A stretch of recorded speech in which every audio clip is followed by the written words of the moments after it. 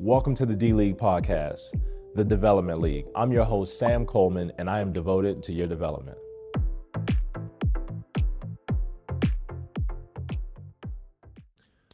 Perfect social life to me, I don't think exists.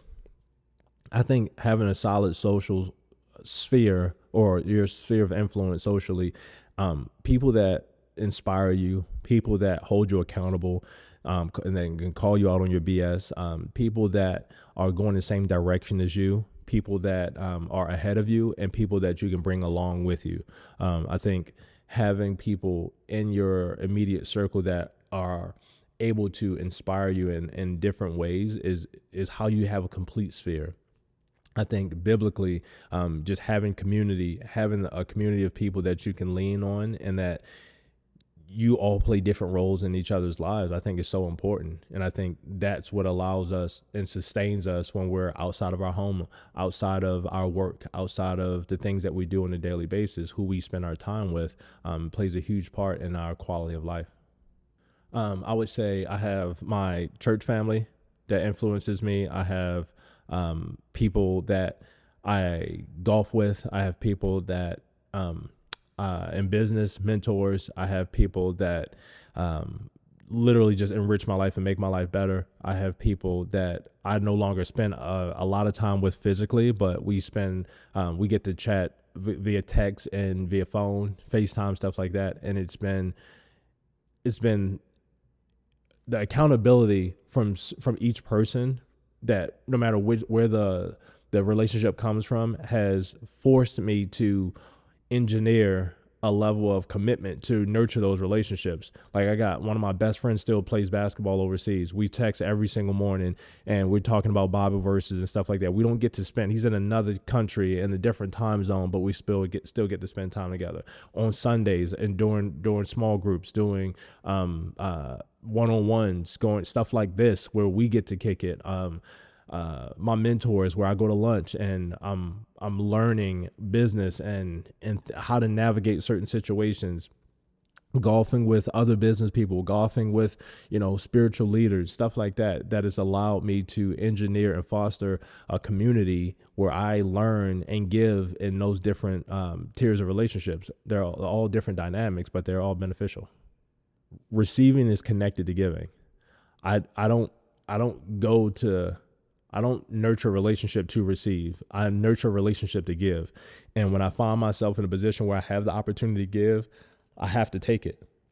And I understand that receiving is connected to my giving and it's organically going to happen. The law of reciprocity may not take effect right then and there from the direct thing that I'm giving, but at some point I will reap the reward of the seed that I sowed. So if I give somebody something, I'm giving without expectation of them giving me something back in return. I give, and then when the appropriate time comes, oh crap, where did that come from? Man, God, thank you so much. I can't pinpoint, man, I gave this guy 20 on the street. Now I got, it's tenfold. Oh, I gave this person this, and like, I don't know. I just live with a generous heart. And sometimes, do I get burned? Of course.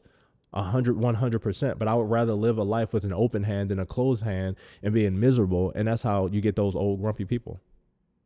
I mean, when I look at any time that I've been taken advantage of, it's a lesson like anything else.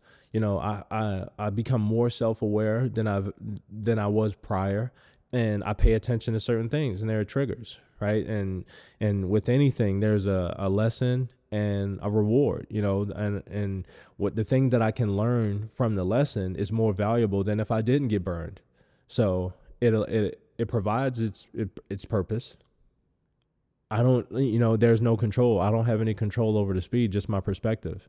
So if someone takes advantage of me, now it's become harder to take advantage of me because I'm so cognizant of who I allow around me. And from the scenarios where, I'm very strategic and focused on the things that I need to do. So now if I get put into a situation where I feel like I'm being taken advantage of, to remove myself, I have a lot more choices now.